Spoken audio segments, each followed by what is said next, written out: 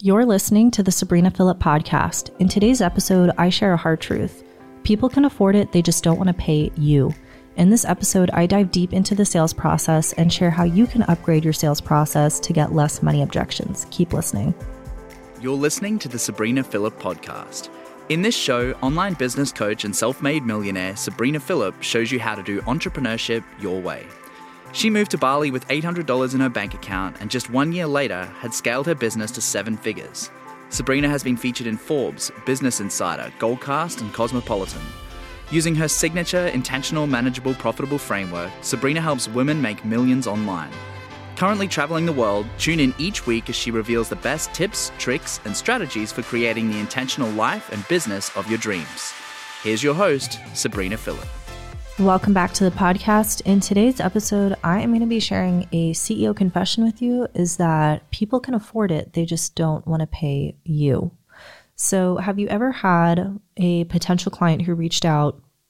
Maybe you had a sales call with them. Maybe you were chatting them up in the DMs and they seemed so amazing and you thought that they were for sure going to close. And then you get the much dreaded, much hated, I can't afford it. But then a couple of weeks later, you see that they signed up with someone else for an even more expensive program, or maybe they're on a expensive vacation or they, bought something or whatever. And you're just really confused because not too long ago, they were telling you that they couldn't afford it, but now seemingly they can. So before we kind of dive into this conversation, I just want to start with a disclaimer, which is some people for sure genuinely cannot afford your programs or services. And we do have to be respectful of everyone's financial situations. I remember when I was first getting started in my business 6.5 years ago, there was a very popular coach who, she wasn't as popular back then, but she's very popular now. And she told one of her leads who couldn't afford her program that she should sell her wedding ring so that she could buy the program, which is just so yuck and so gross. But I've seen stuff like this happen where people are like, oh, well, like, take out a loan, open a credit card, PayPal credit, whatever, which like if you want to tell people about PayPal credit as an option, sure, fine. But I don't personally feel good about telling people how they should scrape together the funds to work with me. That's just not really comfortable or appropriate in my book. I will kind of empower people through the feeling of I can't afford it, but I'm not going to push someone who does not have the resources to invest in my program, not just because it's inappropriate, but also because those people aren't in a great position to thrive in your program. There's a lot of financial pressure and stress that is going to make it difficult for them to show up. That's also one of the reasons why for my mastermind, I have a minimum income requirement, because if you hit that income requirement, then, my program should be less than 20% of your gross revenue, usually much, much less. So that's kind of what I try to do there with my programs is with those pricing requirements.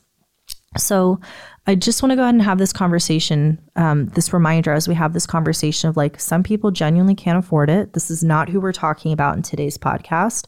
But when you do come across people who, genuinely can't afford your program, don't take it personally. Don't push them through it. Just keep moving. But there are a lot of people and in fact, most of your leads can actually afford your services, but they just don't want to pay you. So I want us to talk about those people today, understanding that this is a nuanced topic. We're going to be CEOs about it. We're not going to be jerks about it. But as a marketer and a salesperson, which you 100 million % are those things if you're running an online business, then it is your job to qualify your leads. So if you have qualified your lead and they are a hot and spicy lead, they're a good fit for your program, and they know the price and then they don't buy, they just don't want to pay you, right? Is it possible that one person sneaked through and, wasn't exactly totally honest about their income and resources and like where they were just because they were like curious and nosy and trying to funnel hack you? Probably, like maybe, sure, it happens. But more often than not, your leads can afford your services. It's just that they don't see the value, which is why they're not buying. If there's someone who genuinely can't afford your services, they should have been qualified earlier and removed from your sales funnel, right? You should not have kept putting resources into trying to convert a person that cannot be closed. So for the ones who can't afford it and don't pay you, we need to talk about why that's happening and what to do about it. So the first thing I want to say is when people say, I can't afford it, when they actually can, it's because it's a really polite way to say no. So they're letting you down without making it personal, right? They're not saying like, oh, I don't see the value, or like, oh, this doesn't really feel good, or like, oh, I don't want to work with you. They're saying, I can't afford it, right? They're doing the it's not you, it's me thing, but in business. So polite objections like that typically will stem from a lack of clarity. And what that means is maybe they're not sure about how the offer will work or how it works, or if there's something missing that they think that they can get somewhere else, but there's something unclear. So rather than saying that, it's I can't afford it. And so when you're selling, the sales process is both logical and emotional. So it's logical because people want the offer to make sense on paper. Like, oh, look at all of these things that I'm getting. Look at all that's included. Look at all the people who have had great results. Look at the guarantee, look at the track record, look at whatever. But then people also want something that's really emotional, that activates them, that excites them, that they feel great about. So when you have both of those things present where the offer makes sense, plus it feels exciting, then you have made a sale. When one of those is missing, then your potential client suddenly can't afford it. Maybe it feels really exciting, but they just don't think it will work for them. So then it's a no. Or maybe it makes a ton of sense, but they just aren't feeling super jazzed and excited and spicy about it. They're like, yeah, I can totally see how this would work, but it just doesn't feel right for me. So when one of those is missing, your client can't, quote unquote, can't afford it. And then they politely peace out. So I want to share that like this is something I've definitely experienced many times myself, and it's very annoying. So if it's happening to you, just know that it's not just you. Every single person experiences this in sales. I've had potential clients who went back and forth with me in the DMs for like a month, freaking out about the price, and then they go hire someone else for an even more expensive program. I remember last year, I was like at the Christmas markets DMing back and forth with this girl for like weeks because the Christmas markets were open for 6 weeks. So I felt like every other day I was at the Christmas market still DMing this one girl, and she kept saying how she was going to sign up, she's going to sign the contract, she's going to pay, she's going to whatever. A month and a half later, I pretty much just stopped responding because I was like, this is not a good fit. And then I have no idea what she's doing with her business, but like it happens, right? Like sometimes you just feel like I'm wasting my time here, or like I put all of this energy into closing this client who seemed like such a great fit, and then they bounce at the last minute, or they ghost, or they disappear. So as a CEO, I need to get curious on why that is happening so I can constantly refine and upgrade my sales process. Now, there are some reasons why people just won't want to work with me.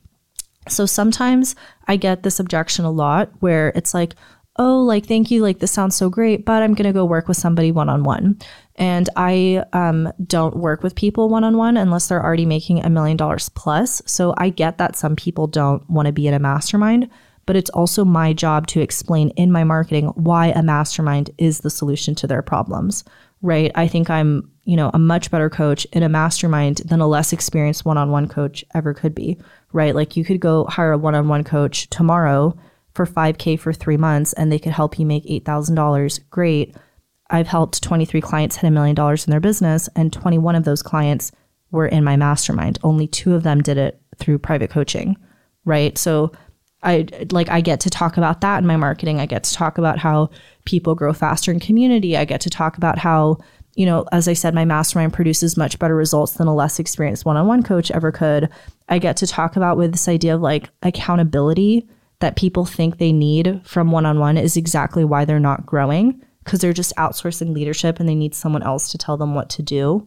So I get to use the objections and the mindset and the perspective that people have, and I need to be proactive about that and use that in my marketing. So you have to figure out what that is for you as well. For me, another one that I get is a lot of people don't hire me because they know that if they work with me, they're going to have to like actually build a real business and not just like download a code and get quote unquote activated and, learn some super secret thing that's going to make them $1 million overnight. Like they have to like actually do the work and build a real business. And like, there's a lot of value in that. So those people usually sign up a few months later when they realize that, they didn't get activated, they got hustled. But that's, another thing that just, it happens. And so it's okay. Like it's normal. Everyone wants something different from the sales process. Humans are humans. So some people want to feel like this is super logical and some people want to feel really excited. Everyone needs both, but some people want one more than the other. Some people want to feel safe. Some people want to feel stretched. whatever it is, it's my job to figure out what my potential client wants and to reflect that back to them so that they feel really heard and supported throughout the sales process. And sometimes I'm just not going to be it, right? But I don't take that personally because I will always be it for my ideal clients, and I'm not competing for their business with anyone but myself. You've probably heard me say this before, but I genuinely deeply believe that if someone is an ideal client, they were always meant to work with you. They will find you. Sometimes that path is, long and windy, but they end up where they need to be. So I don't worry about someone going off and working with someone else. I've definitely had experiences where I thought someone was such a great ideal client, and then they didn't sign up, and then they go sign up with someone else. And a year later, I see that they're still struggling and that they're still not taking action. And that would not have been an ideal client for me, right? Like, I want people who take action. I want people who execute. I want people who show up. I want people who are vulnerable. I want people who ask questions. I want people who participate. So if a year later I see that they're still stuck in the same place, doing the same things, nothing has changed, maybe I thought they were an ideal client, but they weren't actually, or maybe they aren't yet. Maybe they will be in the future. So I just don't worry about it. If someone was meant to sign up with you, they will. If they sign up with someone else, great. Like, they weren't supposed to sign up with you at this time, so don't worry about it. Your job is just to be present, make your offer, provide clarity, handle objections as best you can. So there are 3 things that I want you to look at if you're getting the I can't afford it objection a lot lately. The first one is, have you properly qualified your leads? So I shared this earlier, but if someone is getting to the point in the sales process where they're discussing investment options, you should know whether or not that person can afford your offer. So you have to filter out your leads a lot quicker. And that is part of the sales process. It's not about taking every single potential lead ever to a yes, right? It's about taking the right potential clients and turning them into paying customers. The point of the sales process is not to get to a yes, it's to get to a decision, right? And so if that person for sure cannot afford it, that decision is going to be a no. You don't want to spend a ton of time and resources and effort nurturing a lead that is not a great fit for you. You can continue to nurture them through free content, but not necessarily through high touch sales points. So you have to properly qualify your leads. If you're getting a lot of people applying for your program who can't afford it, why is that? Does something need to change with the messaging? Does something need to change with the offer? Does something need to change with the price point? But you have to properly qualify your leads. The second thing to look at is the return on investment obvious? Now, I have a lot of clients who are health coaches, wellness coaches, fitness coaches, done-for-you service providers, mindset coaches. And so they will sometimes struggle with this one because they're like, oh, well, I'm not a business coach, so the ROI is not financial. But the thing is, your potential client is going to see an upside to that if that is something that is important or relevant for them, right? Like, there are people who go and they spend thousands of dollars to go on these yoga retreats because they love yoga. So for them, that makes sense, right? So there is an obvious upside for them going on this yoga retreat. For people who love, celery juice and supplements and biohacking and all of that stuff, them signing up with a wellness coach has an obvious upside. So you have to make sure that you are speaking to people who see your offer as an investment with an upside rather than an expense. If it's an expense rather than an investment with an ROI, right, that could be tangible or intangible, they're not going to want to buy it. So whether that return on investment is financial, personal, whatever it might be, it needs to be super obvious so that they feel safe investing with you, right? This is not the stock market. People don't want to take huge, crazy risks. Is there guarantees in coaching? No, right? Because you can't guarantee whether or not the other person is going to show up. But you have to demonstrate, I think, a level of authority, credibility, explaining how it works so that the ROI feels obvious. It's not about making promises to people, right? It is unethical, and I'm pretty sure illegal as well, to guarantee, I think it is illegal actually, to guarantee a financial return on investment for your coaching program, right? Like, you can't promise that. But what you can say is, here are some of the results previous clients have had. Here's how we work together. Like, here's how I'm going to support you. Here's my intention, right? Like, here's what this relationship is going to look like. But the ROI needs to be obvious. It's not that it's promised. It's just that it is there for them because investing in that thing feels very worth it to them. If it doesn't feel worth it to them to get that type of support, they're not going to do it, right? I invest in therapy a lot because I see value in therapy. If you don't see value in therapy, you might not sign up for it because you don't get what the kind of personal return is there. And so then it's just a financial expense and it's a time commitment. So you're not going to do it, right?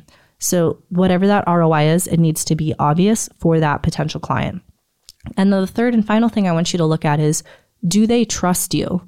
So selling is all about relationships. And in any good relationship, there is a high level of trust. So people need to trust you and your offer if they're going to feel safe investing in that thing. So it's not about being a nice person, although yes, you also have to be a nice person. It's about, do they see you as an authority with a product or a service that delivers results? And trust is something that takes time to build. So I would definitely say just like keep showing up consistently and delivering value to your audience. What I typically find is that people who work with me in my masterminds or in my Wealthy Women program, these are people who have been following me usually for a year plus, and they maybe bought master classes or courses. They binge my podcast, they read all my CEO Confessions emails, but they just kind of like creep on me for a while and then they invest. And I don't even typically need to have a very long sales conversation with them at that point because I have built so much trust and goodwill with them over time where they see me talk about my results, they see me show up in my business, they see me deliver consistent value. So it's built a lot of trust. So then the relationship can, transform from a potential client into a paying customer. So you have to figure out, do my leads trust me, right? If someone is a very cold lead, they've just been introduced to you, there is going to be a lower level of trust. So as you start to prioritize, who do you really want to work on? Focus on nurturing your warmer leads, focus on delivering more value, focus on showing consistently for your audience. Knowing that trust takes time to build, but also it pays off so much when you do that. So the last thing I'll kind of add here is that sometimes the thing that a client really needs is just a mindset shift. Sometimes there's a little bit of fear there of, I really want this thing and I think it'll work, but it's just not going to work for me. And so you do not need to personally coach someone through all of their mindset fears when you are in a sales relationship with them, right? You don't have a coaching relationship with them. I'm, speaking for coaches and clients at this point, but also let's say you're a done-for-you service provider. You don't have to coach someone through that personally, but I think what you can do is speak to possibilities and empower them and, have them imagine feeling good or what it would feel like to invest in that thing. So sometimes there are mindset stories holding them back, and that's the thing that needs to shift. Maybe the lead is qualified. Maybe the lead can afford it. Maybe they are a good fit, but there's just a little bit of fear there. So it's obviously amazing when your people believe in you, but they need to believe in themselves too. So be a permission slip for your audience. Talk about, your own personal fears around investing, talk about your process, talk about working together just to build some of that trust and safety with people and just, be a permission slip. Like you can be afraid and you can still invest anyway. Again, we're not pressuring people here. No high ticket or high pressure sales tactics, none of that. But just being a permission slip for people. If people want to invest, they will, but you don't need to, push anyone or manipulate anybody. So from one CEO to another, I just want to say that people are going to be saying no to you sometimes, and that is A-okay. They're going to say no, they're not going to buy, but that's just fine. You keep moving. You are always a yes for your ideal client, and they are out there. So today's episode was based on a CEO Confessions newsletter. I send these out every single Friday for free to my list. And these are stories and deep dives of, what it means to be a CEO running a big multiple 7-figure business and just kind of giving you the lessons learned and the battle stories. So I just want to normalize that you can hold hard things and still get what you want. So once a month or so, I'll be sharing a recap of one of these CEO Confessions on the podcast. But if you want to get these each and every Friday, go to sabrinaphillip.com/CEO or sign up at the link in the show notes for CEO Confessions. I'll see you next week. Thanks for listening to the Sabrina Phillip podcast. We release new episodes each and every week, so make sure to hit subscribe and leave us a 5-star review. If you're a woman entrepreneur and you want to work with me to scale your business to 6, 7, or even 8 figures, send me a message because I'm currently accepting new clients. I hope you enjoyed today's episode, and I'll see you next week.